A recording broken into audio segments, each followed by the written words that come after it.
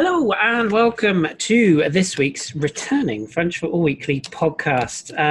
As is always the case, when one/two of us is away, the whole operation falls apart. Of course, I'm joking, but myself and Phil are back from our respective holidays. So I shall check in on Phil first of all. Nice time?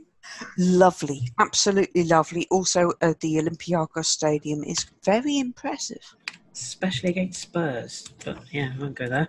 Uh, Good. Was it just Greece you went to? yes. Well, Greece and London. And Colchester. Colchester. I mean, hardly counts, but don't knock Colchester. You know, fine football team. But yeah, we'll put that to one side. Well, I'm glad you had Bexley. Yeah. Well, welcome back, and also returning are the lads. Of course, they haven't been anywhere. They haven't been on holiday, so I can't ask them anything interesting. But good evening, Jez. Good evening, Rich. How are we all? Very good, thank you. Colchester is very nice, actually. I will speak up from my local town. There you go. You could be the new spokesman of Colchester. And Jez, you can take Brighton, I think, if you like. Please. Oh, I'd much prefer that, frankly. Yes, yeah. Brighton is a good old time. Anyway, we're, of course, here to talk about things, certainly not in the UK. We're here to talk all things French, certainly in the footballing perspective anyway. Now, as you probably will have imagined, dear listener, a lot has happened in the weeks that we've been away. We're not going to go back 2 weeks because, frankly, we would literally be here all night. We might be here all night anyway with the amount of things we've got to cover basically for the last sort of week/10 days. So first things first, we're just going to run down the results from last weekend's action and then sort of touch upon the games midweek, and then we're going to pick on a few clubs to talk about in amongst those two batches of results. Are you with me, listeners? Good. Right, let's crack on then. So, Strasbourg and Nantes got the weekend of the 20th of September underway, so 6 days ago. Strasbourg winning by 2-1 in that one. A come-from-behind win. Koulibaly put Nantes in front before Leonard and an Ajorc penalty in the last minute, getting the points for Strasbourg. Much needed at that particular point in time as well. First win of the season for them, I think. Yes. That was. It says here on my notes. They have been struggling, I think it's fair to say. So much needed home win as well for the faithful. A rather ill-tempered game got us off on running on Saturday as Phil's Montpellier drew 1 in the Velodrome. Bounassar putting through his own net before Valère-Germain equalising, and 3 were off in the last minute. Bruno Camara, Dimitri Payet and Jordan Ferry, of all people. Ferry starting a ruck. I mean, if you were going to look at those two and say, what side would you want to be in a rumble in a car park, I think you'd pick Montpellier right now, but I wouldn't have picked Ferry as the guy to throw the first punch. So there you go. Two goals struck off for Andy Delort in that as well. Yeah. Both reasonable, but, annoying. Bit of an issue. Yeah, nevertheless annoying. So a draw in the opening game of the Saturday fixtures, and then as we went into the evening games, the trend continued initially as Reims and Monaco drew 0-0. More on both clubs in a moment. Metz, unfortunately, going down. Unfortunately for you, Jez, anyway, going down at home to Amiens by 2-1. But better news was to follow. Again, more on that in a moment. Girassi and Debassi. Sounds great, doesn't it? With the goal scorers for Amiens, for Diallo, one back for Metz. Bordeaux and Brest playing out a 2-2 draw. Home side going ahead and then coming from behind. So Jimmy Briand putting them in front before Samuel Grandsir, remember him, getting the equaliser for Autrey, and then sort of 20 minutes to go, Pablo getting the equaliser for Bordeaux, and a 1-1 draw there. And there was a lot of woodwork in that as well. I think a couple of late. It stayed interesting in the last 15 minutes with a couple of pings off of various bits of the goal. So that was interesting as well as high scoring. Imagine if they hadn't have made goalposts and crossbars rounded. Once upon a time, they were actually squared. I've never seen. Yeah, we have an article on the site in the history section about that. There you go. So it's almost like I was plugging things I didn't even know existed. It's a superb article. Was it written by you, Jez? Yeah, it was. I'm sure it's terrible.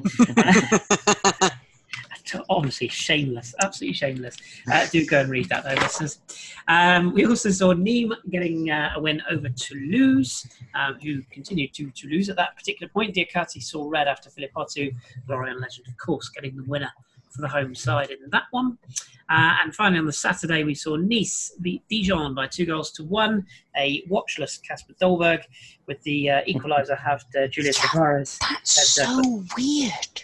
Yeah, have you seen the latest? Apparently. Well, why can they just say we think this 18-year-old nicked it? I was like, yeah, but it was the reaction, not that he went public about it. I mean, I can understand. Surely things like that stay in house, don't they? I mean, like he was refusing to play at one point. I read. I mean, that's like not great when you're a new signing and you're one of the marquee signings of the new era, is it? It's not ideal, but yeah, suggestions are culprit has been named and shamed, and we'll all move on happily. But yeah, all not well. But Youssef Attal's absolute rocket, getting the winner for Nice in that game. So certainly on the pitch, better times for Nice. It really was a quiet goal. If you haven't seen it, do look it up. On the Sunday games, we saw a 1-1 draw between Rennes and Lille, which I'm sure Rich was delighted about. Maybe not. Jonathan Ikone, he's a lovely player, I must admit. He got the opener for Lille just after half time before Adrien Hunou equalised for the home side to play out the draw. We saw a bonkers game in the sort of early kickoff on Sunday. St Etienne went 1-0 up away at Angers through Nordin before Angers went a bit nuts. In particular, Casimir Ninga. Yes, Jonathan Pearce, that's Casimir Ninga. Not Ninja. Casimir Ninga, he's a winger. Yes. As we used to say in Montpellier. Not Casimir Ninja, as BT Sport were referring him to. Well, I mean, seriously? I know. Trick. What do we expect? That was fabulous. What was it, 11 minutes? 11-minute hat-trick. And this is promised a lot at originally when he broke through with Montpellier, thank you, before he went to Caen, and it all went a bit wrong, albeit injury was a big factor, I would say, in that development. But maybe this is the springboard to see the good in him once again. Raw pace and power and a hat-trick.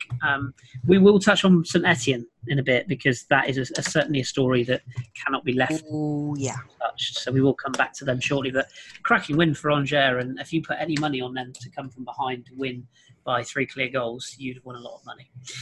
You may not have won a lot of money for picking out a win for Paris Saint-Germain, though. You would have lost a lot later on. We'll come on to that. But they did beat Lyon in the Groupama Stadium, or the Lyon Stadium, if you will.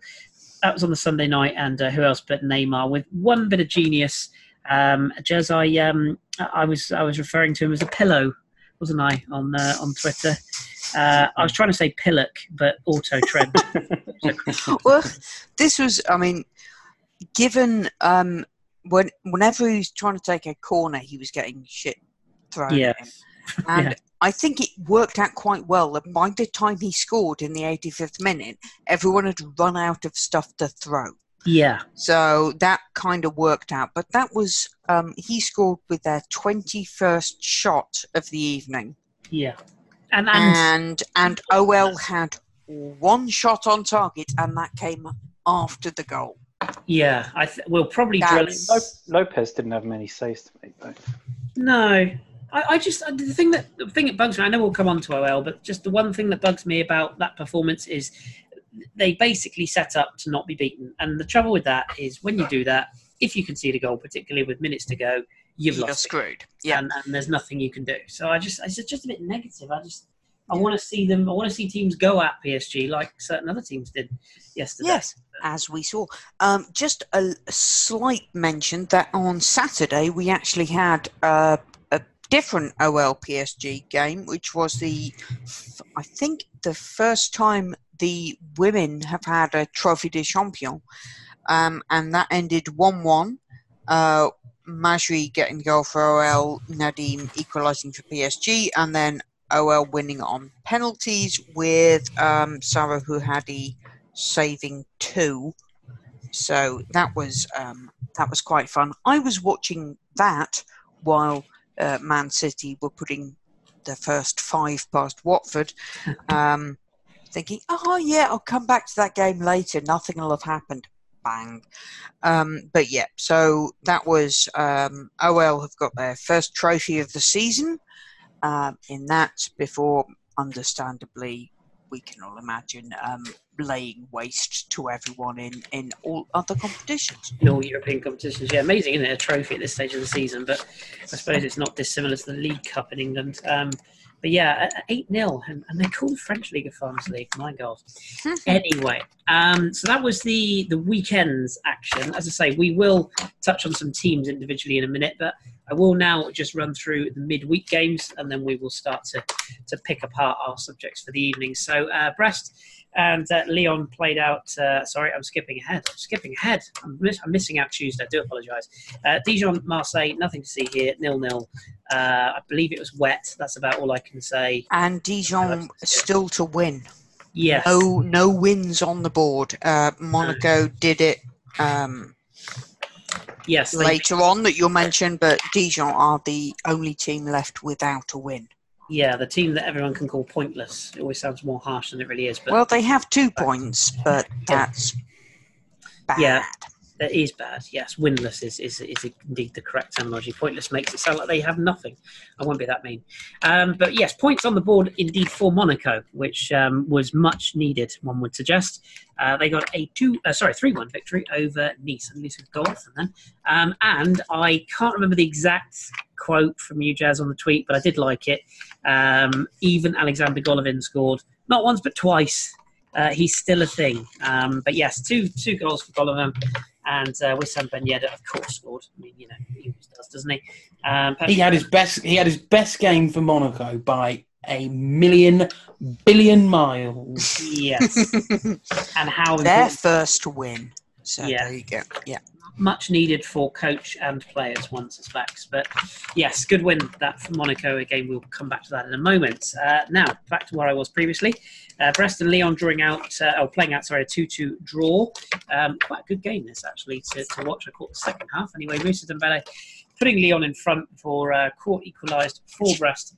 Max Cornet put Lyon back in front before the aforementioned Court got the 85th minute leveller to wild celebrations from the home side. And they put up a real fight. I thought they were slightly unlucky, maybe not to come away with more. But it's these sort of games that maybe don't expect much from, claiming a point, and Lyon continue to sort of hobble a little bit. As I say, we will come back to them in a mo. Another team we will talk about is Nantes, who also got a 1-0 victory on the Wednesday night. Sorry, Rich. Rennes going down by a goal to nil. Touré with the penalty with 13 minutes to go with a winner there. Better news for you, though, Jez. That man again, Diao with the winner, as Metz won at St Etienne. I defy you to tell me you saw that coming. No, you didn't. See, silence. It was one of those games, though, where I think it was yourself, Jez, or it might have been Rich. One of the two of you said that there was one of those games where if you could have thought two teams could have lost one game, this probably would have been the one. But no, it was indeed Metz who came out with the 1-goal win, as did Montpellier. So good night for you as well, Phil. Souquet with the winning goal for Nîmes. Is that his first since signing? I believe it. I think there was some absolutely fabulous tifos in that game, and I suspect there might be a fine coming in relation either to the tifos or the pyro, because I think they put up a tifo which showed the Nîmes arena on fire with a kind of caption that said, "We will reduce you to ashes." Not ideal. Well, it's apparently it's the most kind of violent derby in France, which is kind of weird, but that's history for you. Yeah. But there we go. Nevertheless, a 1-0 win for Montpellier in that game, to say Souquet with that goal. So good result that for them. Another poor result for Toulouse, though, as they lost to 2 last-minute goals from Alioui for Angers. The 88th technically and 90th, so 2 minutes to go, 2 goals. To hold out that long and then lose 2 goals, that's got to be pretty sickening, I would suggest. We may touch on Toulouse in a mo. That man, Osimhen, I can never say his name properly, that's going to bug me. He got another goal anyway for Lille, as did Loic Remy, minus his dashing spectacles. They beat Strasbourg by 2-0. So Strasbourg, having won that big game against Nantes, back to defeat this week. Bordeaux winning 3-1 away in Amiens, despite going behind to Steve Mendoza opener. Yassine Adli, remember he of sort of PSG Arsenal wrangling last summer. He signed for Bordeaux, and he got 2 goals in this game, as did Kalou with a late goal, 73rd minute anyway, to seal the points. 3-1 victory for Paulo Sousa's men. And finally, and I think this is probably the best place for us to start our drill down into clubs, PSG 0, Ram 2, or Reims if you're uneducated. Or RAS if you live here. Yes, indeed, yeah, if you are culturally better than I. Okay, let's have a chat about this one then. Jess, let me come to you first of all. See this one coming? I'm sure you did.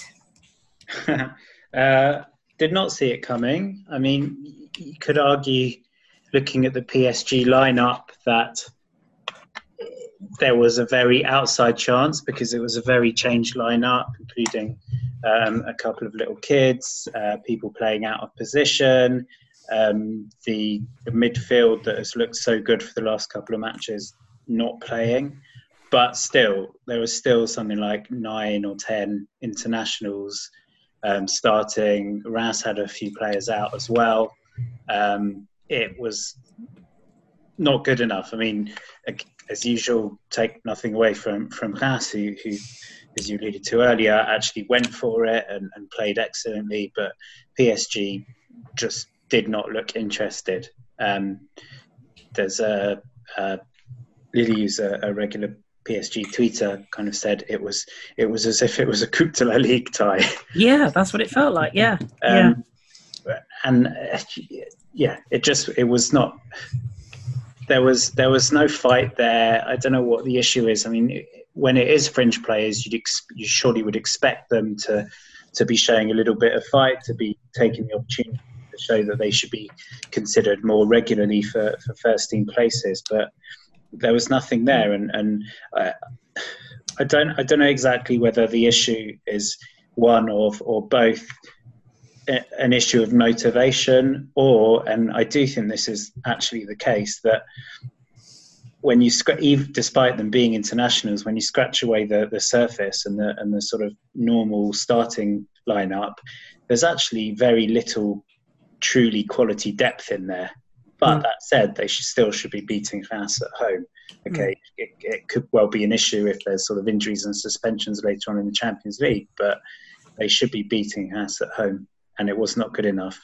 And just to make a quick point about Navas, apparently Areola had a man of the match performance against Real Madrid. I knew you were going to go there. And I honestly have nothing against Navas. I do like Navas, but I really don't see that he's any better than Areola. And I think first goal definitely, secondly was a great volley and in off the post, but Navas' starting position was standing inside the goal.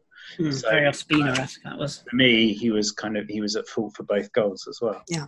I mean, it was a kind of a weird situation where I was watching. John Johnson said Mbesso at right back, who was kind of a left field choice. He's an 18-year-old. They had Munier on the bench, and apparently Mbesso had like a torrid time in the first half, the first hour, and they brought Munier on to replace him. And it's like, well, what's the point of doing that? But it's this weird situation where it's just it looks like they're like, we don't bother, but it's teams like Reims and Strasbourg over the last couple of years who've pushed them the hardest. You look back 2 games this time, and PSG only beat Strasbourg 1-0, where Strasbourg at that point hadn't won a game in the league. So it was possibly a little bit indulgent, complacent, whatever. And now if Choupo-Moting is hurt because he was taken off, They don't have a centre forward going into next week's Europe game where they'll be away at Galatasaray because Cavani's out, Icardi's injured, and Choupo-Moting is now hurt. So yes, they've got Cavani and Maria Mbappe both back in training. Yeah, Right, so talking Mbappe will be fit. I think Cavani, I guess it just depends on his. He hasn't got age on his side, but you'd think Mbappe will be right for that. but it's like if you're having to check every time the depth, it's like this is actually kind of a weird situation for a big money team to say, have you got a centre forward to go away to go away to Turkey? I mean, it's a slightly strange situation. It is, yeah. I want to do that. Makes no sense whatsoever. I would like to give some praise of what I was trying to say there to Ramo. As I said earlier, I really did think they played cleverly. Yes, they did sit deep at times. Yes, they did rely on a little bit of luck, but and the fact PSG were off colour, but they played a clever game. They took the chances when they could, and fair play to them. But just on PSG again, because of course that is the story here. How much pressure, Rich, is Thomas Tuchel under here? Because there's a lot of big name coaches that are either available or potentially likely to be available quite soon. And no, I'm not talking about Ole Gunnar Solskjaer. What sort of pressure do you think they're under it, or he's under it, to perform this season and get it right this season? Well, he's coach of PSG, so you're always going to be under pressure, no matter what. There's even from day one, there's a level of expectation. You will be winning this, and this domestically, and you will be performing to this standard in Europe. Now, you could argue that they didn't achieve their ultimate domestic goals last season, but I don't think PSG particularly care about the domestic goals. It's all about the European scene, and yeah, they didn't achieve anywhere near where they wanted to achieve last season. So the pressure is straight back on Tuchel to get it right in Europe. Now, obviously, game against Real Madrid got it spectacularly right, but ultimately the group stage has never particularly been a problem. The problems for PSG will come, once the turn of the year comes round and we're into the knockout stages. But yeah, I mean, as pressure goes, I mean, results and performances like we saw last night against France, and yeah, they got the fortunate win, the previous home game against Strasbourg, but they've already lost 2 games this season. It's normally been pretty much title wrapped up before we've seen a 2 in the loss column for PSG. I think last year they were 8 points clear, and that's a huge difference to now be even and at the top of the table. Well, sorry, go on again, Rich. Yeah, so for me, it's the performances like this and results like this are only going to add to the pressure that Tuchel is under. Injuries won't have played a particularly big, will have played a factor on this. But it's PSG ultimately, and I don't necessarily buy that as an excuse domestically. As just said, they still managed to put out a team that was more than capable of beating Reims last night. And again, as just said, they just didn't seem interested. No. They had Mbesso, who we saw in the summer at, I believe he was at the Toulon tournament, I think. And he looked really, really good. Another really promising young player at PSG. They've reintroduced him last night and played him at right back. I mean, he's a centre back, and they played him at right back. It was needless. They had, as we said, Meunier was on the bench. Arguably, he's perhaps not much of an upgrade at the moment because he's had a dreadful start to the season. But you've got a right back on the bench. Why damage that confidence of that young player by playing him out of position? But the players last night, it was the attitude of the players that was not great. I don't think particularly anyone from PSG looked as though they were giving a damn. Were putting in the maximum amount of effort that was needed. But we'll move on to Reims because at least there's a positive side to this this section. Yeah. Well, I mean, I'll stick with you for a minute on them. I mean, what's it's very easy to say like a team is overperforming. I think it's probably fair to say that is the case with Rams. But what is the key to their success at the moment? Do you think? Like, what do you put it down to? I mean, they're 8th on the table for a club that a lot of people don't even know exist outside of the French game in terms of following. What are they doing right? Is it just about balance? First ever European Cup finalists. Naturally. I mean, of course, you have every right to correct me there. They have a shitload of history, and more recently, they have a decent manager.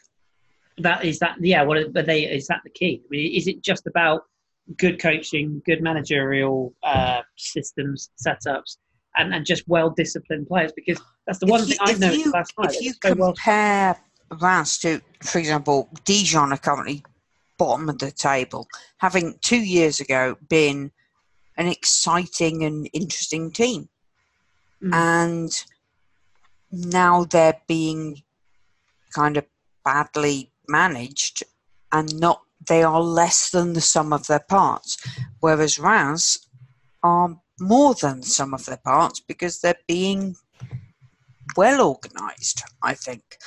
And so it's one of those things where this is early in the season, so you're going to take some chances, you're going to get some points on the board, but they are a sensible group of players, which seems an odd thing to say, but that's what they seem to be, that they will be able to move forward like this without being too uppy-downy.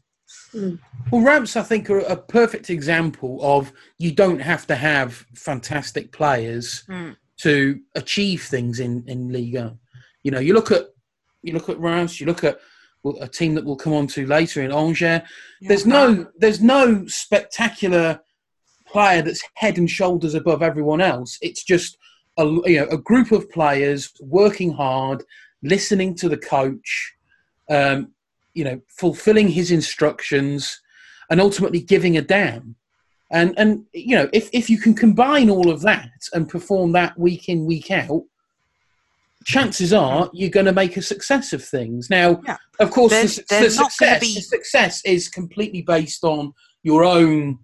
It's subjective, of course, what success looks like. Success for different teams will be different things. But success for a team like Reims, success for a team like Angers is, first and foremost, ensuring league and survival, is then building on that. Anything beyond that is obviously a fantastic result. But their target, first and foremost, is stay in the league. Then we can build on top of that. Then we can build on top of that. And, of course, you look at the squad that Reims have got, and there really isn't any players that you would jump out on that page, even as particularly good players. I think what they are, as I say, is just a group of players working together. I mean, it's helped that they've been able to sell on key players, but also then manage to replace them. And again, that is praise to the management and the structure behind the scenes that they're able to do. But also, they've not done that to an extreme degree. We've seen that with Nîmes as well as Dijon. They've sold so many key players, they're now scrabbling to get things back together. I think Reims have managed to they've sold some good ones, but they've held on to some good ones, so they've still got that level of consistency that's moving forward. Well, speaking of, and we've got so many teams to get through, so we must press forward. But speaking of teams under pressure, we'll keep it negative. Well, we've gone from negative to positive. We'll go back to negative. Jez, I'm going to come to you on St Etienne. Discuss. I mean, there has to be pressure at this stage on Priton, on the setup, on everything, because they are sitting second bottom. I can't work out what's gone wrong with them. Maybe it's something that I'm missing. I haven't watched a huge amount of a full 90 minutes of them, I must confess. But in what I've seen of them, it just has been completely devoid of any confidence. What is your take on that? I think there's a mixture of things. It's a bizarre situation because during the summer after Gasset retired, a lot of players sort of very much pinned themselves to the kind of Gasset mast, and sort of said if he goes, I go. And I think one of the reasons that Pratton was given the job is because he is sort of very linked to Gasset, and it did feel like a kind of continuity, both in terms of, giving the job to the assistant coach, but also a similar kind of personality, similar coaching setup, and probably to appease players like Villa and ironically Cabella and get them to stay. And in the end, Cabella went because he got a much better offer, and Villa almost did as well. I do think Pratton is a talented coach, but maybe he's one of those ones who's possibly, kind of Brian Kidd type, who's not necessarily the greatest sort of frontline head coach material. But in their defence as well, I still, first of all, don't think that they've got a decent centre forward. I don't think Khazri's a centre forward. Nogdan's good, but too young. Beric is extremely inconsistent, a bit injury prone. So I don't think that helps matters. In defence, Perrin, sadly, much as I love him, I think is looking more and more past it by the game. Saliba has been injured and has barely played. Mukudi is looking like it's going to take him a little bit of time to adjust to the step up in division. Now, on top of that, they've got an injury to Ruffier, and even their second goalkeeper, Moulin, was injured yesterday, so the third goalkeeper had to come in. So there is a mixture of factors there, but clearly there's more than that going on. I mean, it's still early in the season, and yes, Saint-Etienne should be sort of top three maybe rather than bottom three right now, but it still should be too early to be thinking in terms of firing coaches. So the fact that both Caiazzo and Romayer are clearly sort of taking steps to look for a replacement coach, and the reports this week were that Romayer actually asked Pratton to leave and he refused, so he's sort of clinging on there. Clearly, it seems that there's more to it than just a simple bad start to the season. But to be fair, I do think I still don't understand, as well as they did last year. I don't even understand how Saint-Etienne function when you've got, is it the push me pull you in Dr. Dolittle? Yeah. Like Romayer and Caiazzo, who are kind of rival presidents who seem to have a huge overlap in their job. It's actually more clear-cut than last year, because last year there was Dominique Rocheteau as well, but he's retired. So you've got Caiazzo on one hand ringing Claude Puel and asking if he wants the job, and Romayer ringing, I can't remember who now, but certainly ringing Pratton. Well, they're after Gasset. Weren't they trying to tempt Gasset back? Yeah, so I think he was ringing Gasset to try to persuade him. So, I mean, to be honest, ideally, because I really do like Pratton as a person, I'd love it if Gasset came in and Pratton just went back to his previous role. I'm not sure if that's doable. But yeah, the whole thing seems like there is stuff going on there that we don't know about, but clearly it's affecting the players on the pitch. Boudebouz is disappointed hugely since he's come back. Cabaye looks like he should have retired a couple of years ago. Yeah. It's just, I mean, there were some of the signings I think were good names, but possibly not the right players to bring in. No. Yeah, I think just looking at, obviously they've got the Europa League as well, so they lost their first one against Ghent, away at Ghent, 3-2. They're playing Wolfsburg next midweek. Could have been a lot more, by the way. That is going to be problematic. But you look at that lineup, and they've got Boudebouz, Mvia, Hamouma, who we all love. Up front, Beric, Bouanga, Monipake. Nothing seems to be gelling, which is the problem we've got with some other teams who are lower down there. But to be 19th at this stage, it's early in the season, but it's 7 games in, and they're 19th. that's not where Saint Etienne historically would be, where their fans want them to be. So that pressure is going to mount and mount, I think. And you look at that defence, and as Jess said, Perrin was brilliant, but is maybe now, moving out. You've got Colo and whatever. Debussy has come in, but he's somebody from a previous era. And now if Ruffier's injured, which looks like it could take him out for several weeks at least, this could be problematic, and it could continue for several more weeks, at which point, obviously, everything becomes more pointed. Also, you look at all those players that you named, Cabaye and Villa, Hamouma, Khazri, Boudebouz, players like that. On their day, they're all fantastic players, but Cabaye is a bit different. I think he is well past it, but we'll come on later to Lyon, maybe touch on Aouar. If I wouldn't want any of those players in the trenches with me.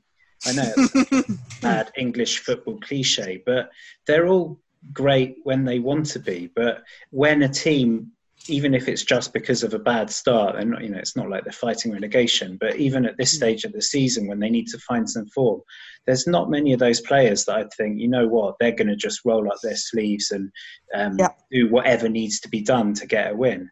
They're the kind. You'd pick the Reims players, wouldn't you?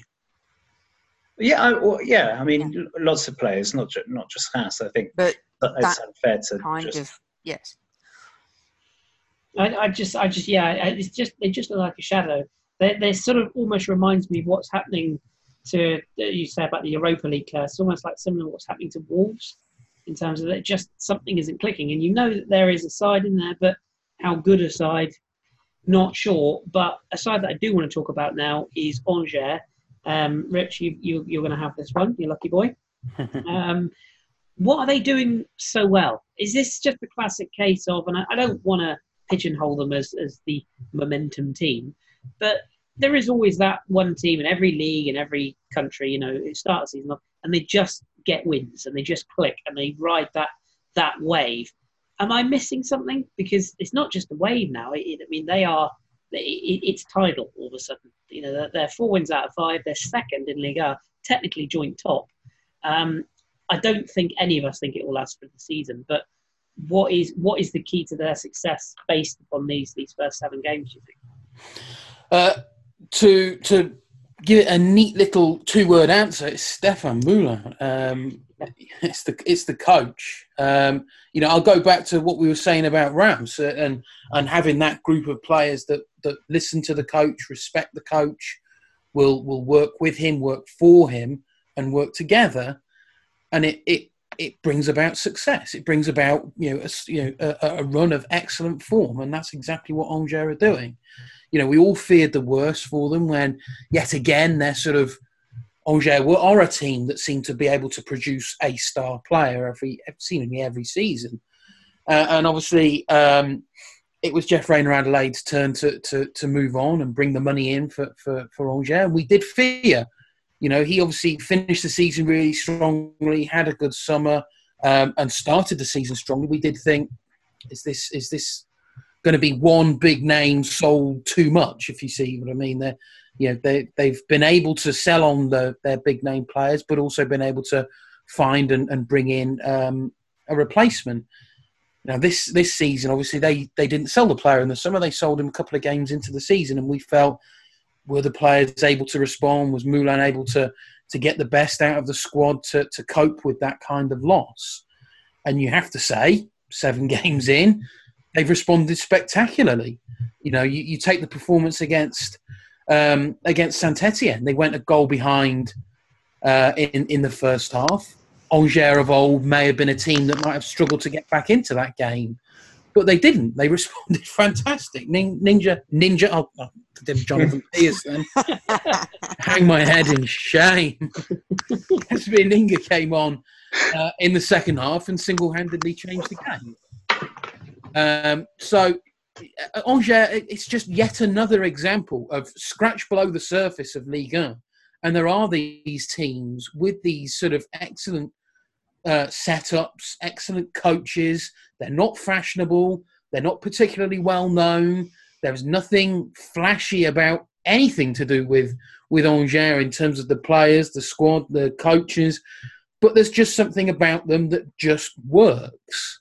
And it's from top to bottom with Angers. It's the club recognising that they can sell a player like Jeff Reynard Adelaide to bring in that money, big money for them, that they can sell that, but then also having the trust in Moulin, having the trust in the players that are already there, that they as a group, as a collective, can ride that out, that they can actually live with and survive with having lost a player to the degree of Reynard Adelaide, that's not the devastating knockout blow to the club.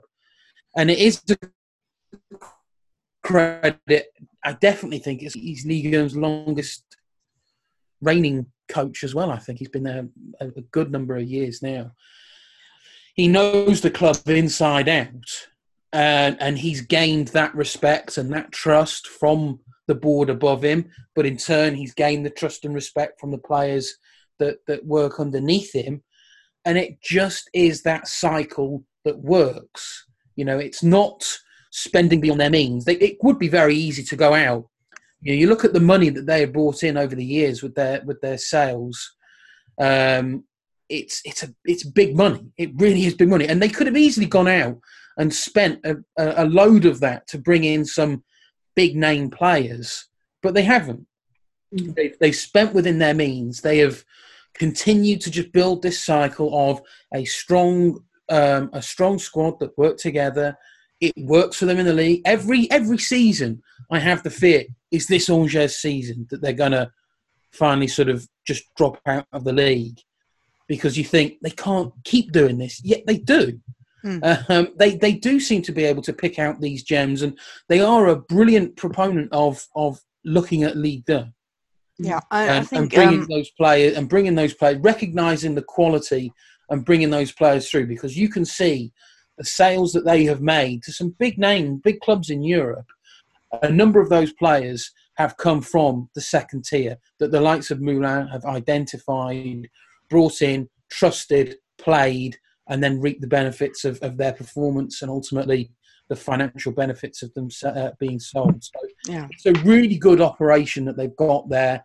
Long may it continue, because it's fantastic to see, and long may it continue that they're playing as well as they are in the league. I think when they came up, their first season, the defence was awesome, and that's why they were very high up in the table early on and settled in mid-table after that. But now they seem to have gone almost the other way. That if you look at that attack lineup, they got Alioui, Barkan, Ninga, Thiob, which they got from Nîmes, I believe. They've got a really pointed attack now with that decent defence. They've always been a very balanced team, and it's kind of the first couple of seasons they were up, it was like, we'll be more defensive. Now they're pushing more, but it's a really well organised unit rather than having any stars, and I think that's what's doing them well so far. And they will probably maybe drop off a little bit. They're going to stay that solid, I think, and that's going to be something that's very nice to see when they're, causing trouble to the higher ranking teams and giving them something to think about. Yeah, it makes the league more competitive as well when you've got teams that overperform almost. Jez, I want to give you sort of a batch of two teams here, because I look at them almost in a similar vein. Can I just quickly add one thing on Angers? And just sort of backing up Rich's praise of Stéphane Moulin. the commentators always love it when a manager brings on a sub and they score immediately. Angers substitutes have scored more goals than any other team in the top 5 leagues in Europe. Now that's a stat. Did you find that one yourself? Be honest. No. Still, it's a good one though. It is a good one. And substitutes in the modern game, huge part, change games at the end of the day. So that is quite the stat. Yeah, I'm going to keep hold of that one. I want to ask you about Bordeaux and Nantes. Just your general thoughts on whether these two are overperforming in terms of where we are at the moment. Nantes, 4 wins in 5. Bordeaux with that win last night. That's 3 wins in 5 now and undefeated. They've drawn a couple of games in that run as well. Sitting in 4th and 5th respectively.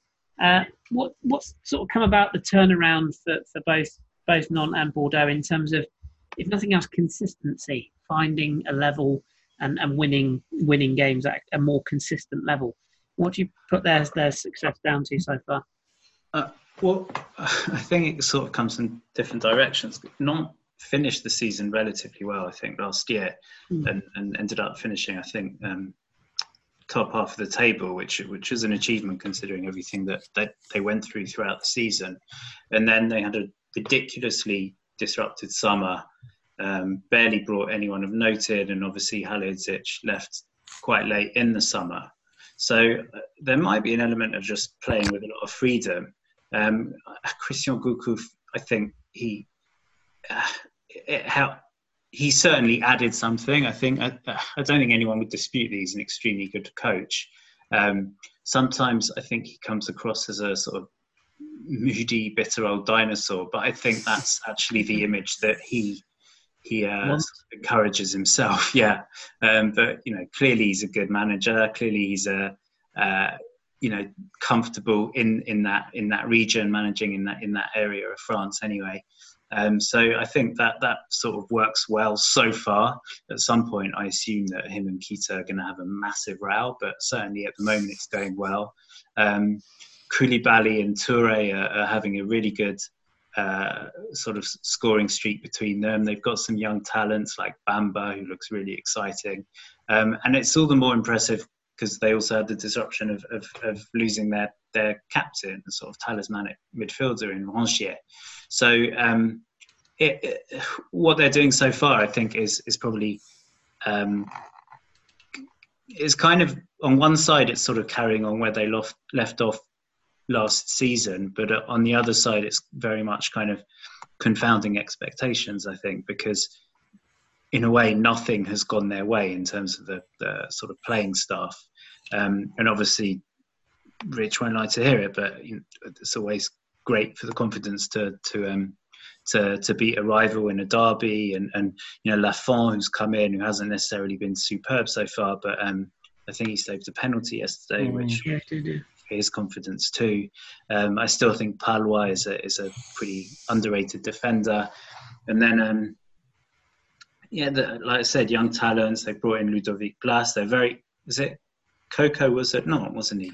I mean, he moved to Nantes and got that injury. Yes. So again, more disruption there. So I think it's all the more to their credit that they're doing as well as they are. Bordeaux are also confounding expectations, but in a different way, because they finished last season terribly. From memory, possibly they won their last match, but lost the 6 before that or something like that. And also a kind of a very disrupted summer in terms of the sort of management very much having some strange views on which players should come in, which players shouldn't, who they wanted to spend money on, who they didn't. Basically, it's pretty much spent all their money on a 34-year-old defender. And so I don't think anyone was expecting too much from them. I think probably if I'd have had to put money on it at the start of the season, I probably would have put money on Sousa being the first manager to go. I'd have put it on him quitting rather than being fired. And so I suppose in a way, a bit like Angers, I personally would credit to a huge extent Sousa for the start that Bordeaux have made. I think maybe with hindsight, last season the end of last season was a chance for him to kind of experiment and settle on his favourite formation. He didn't get the players in that he wanted to, but he's still getting the best out of them. He's still got players like Briand who are still scoring, not prolifically, but still coming up with important goals. And again, there's just a very good spine there from Costil, Koscielny, who is very much on the wrong side of 30, but has started well for Bordeaux and providing them with some good leadership.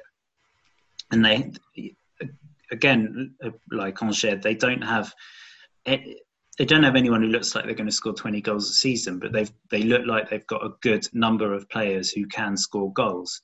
And as long as they stay mean in defence, then they're going to grab victories somewhere.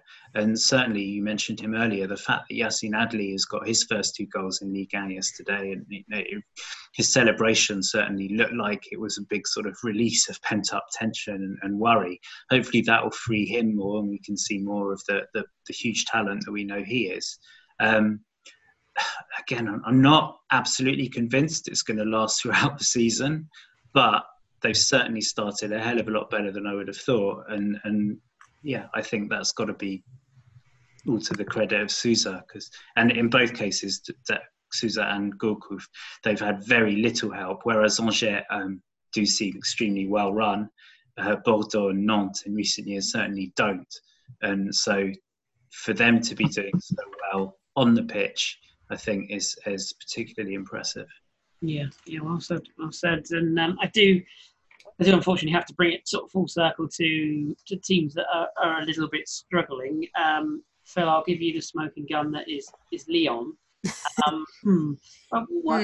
What's going on there? Because it was such a bright start to the season. Now 3 draws and 2 defeats in 5. They're sitting in 11. The fans appear to be asking what is going on, and that's their fans who look at everything all the time. And so Lyon are in 11th right now, and Nantes are 4th. And this game on Friday, is it Friday or is it Saturday? Or are we all doing Saturday? It's a very early Saturday kickoff. Yeah. Yes, it's a lunchtime Saturday kickoff for reasons I don't understand. But Lyon versus Nantes, it's going to be big. Because they've put in some good performances, but not actually got the points out of them. And we look back at the Champions League, so they drew at home against Zenit 1-1. Depay got a goal. They're going to be away at Leipzig next week. They're at home at Nantes this weekend.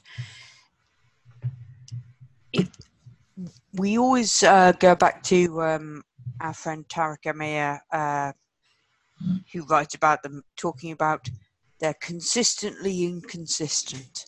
And I think they're still doing that at the moment, and they need to change that to be reliable, because it does appear to be very much up and down right now, and it's strange. If you look at they haven't won in the last 5 because it's all been up, down, sideways, whatever. Stodgy. Very, very odd, given the quality of players they've got. And it's not just the attacking players. It's, Denayer as captain has really seemed to make a difference and energize the backline. And as you know, Lopez is a great keeper. But it's just a bit of a mess right now. So, yeah, this game on Saturday lunchtime is going to be very interesting to see if they can hold off Nantes, who don't have a massively pointed attack, but have been doing very well, and work from that to the European game next week. But which is this massive. that could be nasty. Yeah, if they can't pull themselves together. So I got a sneaky suspicion not to win that game. I don't know. I'm not sure I'm ready to put money on it, but I've just got a sneaking suspicion they might win that game. Yeah, not great for Lyon. I do want to, almost in customary fashion, want to finish with Monaco this week, because it wouldn't be a pod if we didn't. Rich, I'll start with you on this one. What's your feelings? Is that win a turning point in terms of it was a big win, the 3-1 over Nice? It does kind of stop the rot. They had drawn 3 of the last 4 prior to that win. Is this a turning point for Jardine, or do you just see this as a bit of a mucky plaster over a seeping pus-filled wound? As an image for you.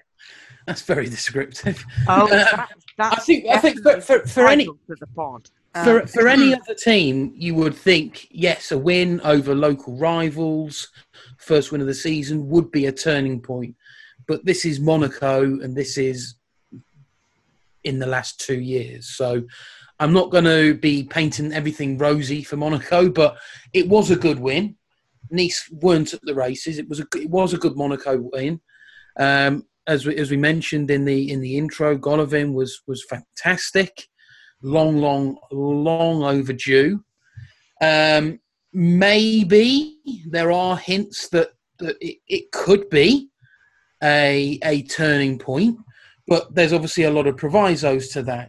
They're still persisting with that rickety defence that I don't know if I was a Monaco fan, I'd be trusting to hold up for many more games. But I've liked of course we'll do, because I'm as biased as they'll come. I've liked the look of Bakayoko since he's come back. He's certainly added something to that midfield. He's obviously got the league experience. Despite all the problems he had at Chelsea, I stand by that he is a good player. We saw it for Monaco. We saw it when he went out on loan to AC Milan. We know he can be a good player. I think he has added something to that midfield that has been lacking. There's a bit of fight about him. There's a bit of drive, which are all the attributes that we remember when he was at Monaco before Chelsea. They were all the attributes that helped him thrive there. So I've been really good to see him back. It's perhaps freed up. It's really difficult to make a judgment based off only one game, but we've got to try and find some positives in Monaco. It perhaps has freed up Golovin. The fact that Bakayoko can take a lot of that defensive responsibility and perhaps free up Golovin to be that creative attacking midfielder that we know he can be. Ultimately, he wasn't priced at 30 million for no reason. There is a good player there. So Bakayoko's return, I think, can free up Golovin to show what he is all about to a greater degree, far greater degree than what we've seen already during his time. Slightly different formation as well. I can't say it looked massively more solid for Monaco at the back, but interestingly, their first win of the season, it came without. I've done another Jonathan Pearce here, and I've completely forgot. But it came with a slightly different formation, a slightly different defensive lineup. Maybe that's just luck. Maybe it's something a bit more than that. But it was a good performance. I mean, it's probably as far as we can go for Monaco there. It was a good performance. It was a win, but I don't want anyone to think I'm getting ahead of myself in predicting a Monaco turnaround. Yeah. It's just something that was clearly needed, a performance from a number of players that was long overdue. And maybe, Slimani is looking like he's looking something bordering a quality striker. We know Ben Yedder didn't start the game, but we know he's made an impact since joining. They've got Jean-Kevin Agustin as well, so they've got options and they have quality going forward. So I did quite like the fact that they slightly tweaked that formation for the game against Nice. The fact it's rewards. Hopefully, Jardim can learn from that and can then build on that going forward, because they've got the quality, I think, to get them out of this situation going forward. It is those problems at the back. So first win under the belt. Will Jardim learn from that? There's probably a sort of TBC, I think, on Monaco in terms of a longer term judgment. But ultimately, it was a good performance. It was something that Monaco fans will have missed, I think, for quite some time. But I probably can't go beyond that in terms of whether this is any kind of turnaround for them. Yeah. I think you make some salient points then. And Jazz, you want to just piggyback off that with Monaco and just add a little bit on Lyon as well? Yeah, for Monaco, I pretty much agree with everything Rich said. The quality of the squad they've got, they're not going to go down. But at the same time, I can't see them really pulling up any trees. And as long as players like Jemison and Glick, who are Jardim's favourites, are going to keep turning up, I think there's only so far they can go. I think he's been quite lucky, actually, in the sense of some of the players that he's ended up with who were nothing even to do with him. So Fabregas clearly came for Henry, hasn't been great for the most part, but had a good game this midweek. So in the same way that Rich said Golovin might be freed a bit more by Bakayoko, Fabregas could be too. Badiashile, Jardim was adamant that he wanted to send him out on loan or sell him. And they didn't get rid of him in the end. I think he's consistently still been good and shown the promise that he showed last year. So yeah, I still think they'll do okay, but I still think there's sort of deeper grained issues there. And I've got confidence that Ben Yedder will keep scoring all season. Slimani started well for Leicester as well, so I'm less sure about him. They'll be fine, but it shouldn't even be a question. They should be top 2 or 3 year in, year out. And I think the fact that they're not just shows how badly run they are at the moment. As for Lyon, I think Rich sort of pretty much every match will tweet a photo or a reference to Genesio, and quite right too. We talked about what a gamble it was bringing Juninho and Silvinho in, and there was an element of unknown. Juninho, I think, will probably escape any kind of criticism, whatever happens, because he's such a legend. But Silvinho, so far, you have to say that, I know that the first 2 matches look particularly impressive, but you have to say that he looks, I think, out of his depth so far. I'm not impressed with the comments he makes after matches, putting the blame on players or saying they lack confidence. Surely, as much as anything, that's his job to sort out. I think his substitutions are bizarre. Dembele was probably Lyon's best player on the pitch yesterday.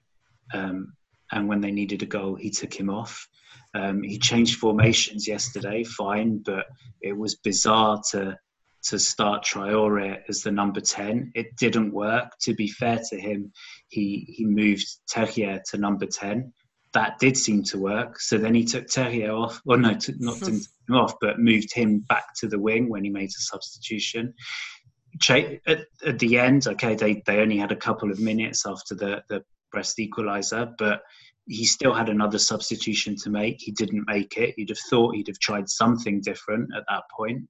And the fact that Lyon are conceding these late goals, it's been sort of 3-4 matches now.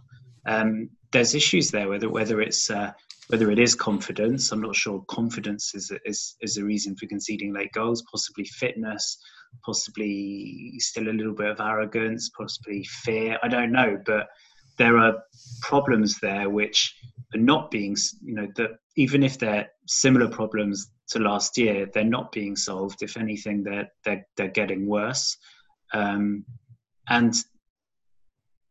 at least we always joke about how at least Lyon raised themselves for the big matches. I wouldn't say that they didn't raise themselves last year. It wasn't that last week against PSG, rather. It wasn't that they had a bad match. And in the first half, certainly for the first 20 minutes, it really was end to end. And for probably most of the second half, they contained PSG, and it looked like it was going to peter out until Neymar's little bit of genius. But as Phil mentioned earlier, it was the fact that, whoever it was mentioned it earlier, I don't know. Anyway, it was the fact that they looked like they came to get a 0-0 draw at home in a stadium where they've got a very good record against PSG, in a recent run of home results in the Gerland as well, where they've got a good run against PSG. And, as we've seen against Strasbourg, PSG were lucky. They lost in midweek. This PSG team was there for the taking. And it's so to me, however much you want to blame certain players, Depay, for example, as usual, blowing hot and cold. Aouar, as usual, he's had his one good match for the season, so presumably he'll just rest on the laurels of being the darling of the Lyon fans, who's completely exempt from any criticism. I think the buck has to stop with Silvinho, and I think he does seem, unfortunately, to be the main problem there. And talked about the Nantes match and the Leipzig match. The next match and the last match before the next international break is away to Saint-Etienne. That, obviously, win the next two matches and the pressure will be slightly more off, but struggle in those two and then lose at Saint-Etienne, and I think Silvinho might not last the international break.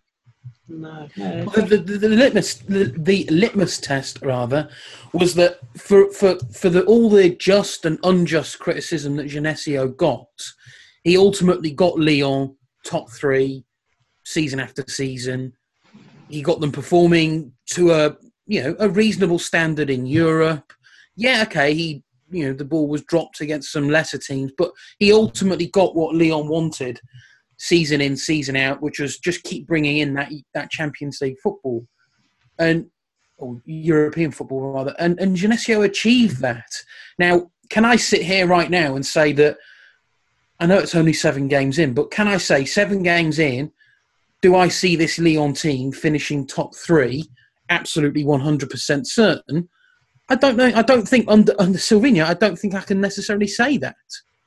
And that's crazy to say about Lyon for all their, all the history that they've got, all the quality players that they've had go through the books and that they brought through books, and still that squad is far, far better than 99% of the other squads in Ligue 1. Yet they have made that gamble, the gamble that they didn't need to take. Let's be perfectly honest. They didn't need to take that gamble to bring in Silvinho. Maybe it was the gamble that they had to take because they desperately wanted Juninho to come in. But I've seen Lyon fans start to perhaps question Juninho. Yes, as Jez rightfully said, he's going to have a far bigger leash in terms of how long until he gets criticism because of the history that he's got. But ultimately, Juninho is sporting director. He needs to take a bit more responsibility for... He was the one that obviously was pushing for Silvinho to come in as coach. I've not been impressed, as Jez has said, with Silvinho's performance as coach. I don't necessarily think the players are understanding what he wants, so they're not replicating that and producing that on the pitch. The bigger name players perhaps don't necessarily have that level of respect, and certainly doesn't take a lot for someone like Depay to start dreaming about his move to Manchester City or whatever club that he fancies this week that he thinks he could play for. I'm not sure. At this moment in time, I can say with 100% confidence that Lyon are going to finish top 3, and for that to be the answer, you have to think changes are going to have to be made potentially sooner rather than later.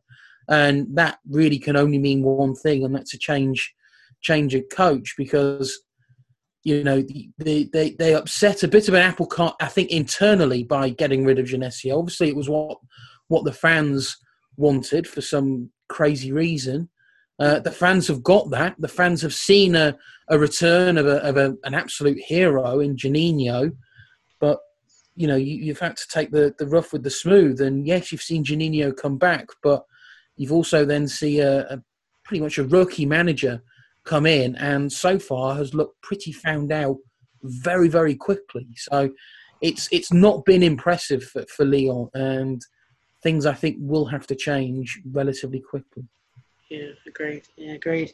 It's one thing's for sure. It's been a busy pod, and it's there's a lot of teams that are either very overperforming or very underperforming in this league at the moment. It doesn't seem to be any team that you look at and you just go, yeah, they're kind of doing what we expect. Hello, Rennes. Montpellier. Yeah, okay, all right, maybe two. But other than those, I think the rest of the league is pretty much either upside down or inside out. But we'll of course cover it all in the coming weeks. I think we will probably leave it there for this week, other than to say there is, of course, European action next week.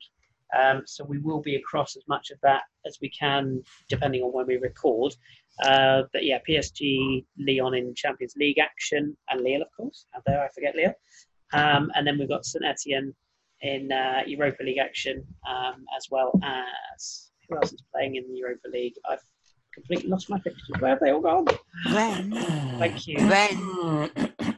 I honestly wasn't doing that deliberately, Rich, at all. I swear. I was frantically trying to buy myself time to work out who Rennes were playing. But yes, indeed. He said they're in Rome. They're playing Lazio. At the weekend, we've got Lyon-Nantes. Yes. Going to be interesting on Saturday lunchtime, and we finish up with Marseille-Rennes on Sunday evening, which again could be interesting because two teams that are possibly a little bit cross about how things are going so far, so that could be an interesting one. Yeah, I quite like the look of I've just lost pictures once again. The Sunday, is it the Sunday afternoon or Sunday evening? Mm-hmm. No, I've lost my. I've got Nîmes Saint Etienne is the sort of middle game of the three on the Sunday, which I was looking at Monaco Brest, but yeah, you're absolutely right. That one is probably that could be a bye Prantal. Yeah, I was Monaco Brest caught my eye on the Saturday evening game just because Monaco need to springboard from that performance, but I wonder how Brest might do, given their fighting spirit against. Well, Brest have made a really good start, I think. Actually, they really have. Yeah. Nice-Lille as well. The battle of the Rit. That's the highlight one for me, I think. Yeah, that's also a Saturday night game. Bordeaux PSG is the afternoon game on the Saturday as well. So a few games to get tucked into there. I think, and as you say, the Sunday evening game, Marseille-Rennes could be tasty. But we will tuck into those this time next week. I say we will let you know when we're recording when we know. Breaking news: Jeremy Menez has signed for Paris. I saw that earlier. His little face. It's sweet. He's a wonderful man. I hope it goes well for him, but not too well because Lorient are having a wonderful old season right now. So let's not bring in players that are going to score against them. Yeah, but things change, Jez. Things change. It's like that curse of the manager who's sacked before your team plays them. You know that old curse? Yeah. Bring in a player that performs, and suddenly your promotion challenge is up in the air. But we'll leave Ligue 2 for another day.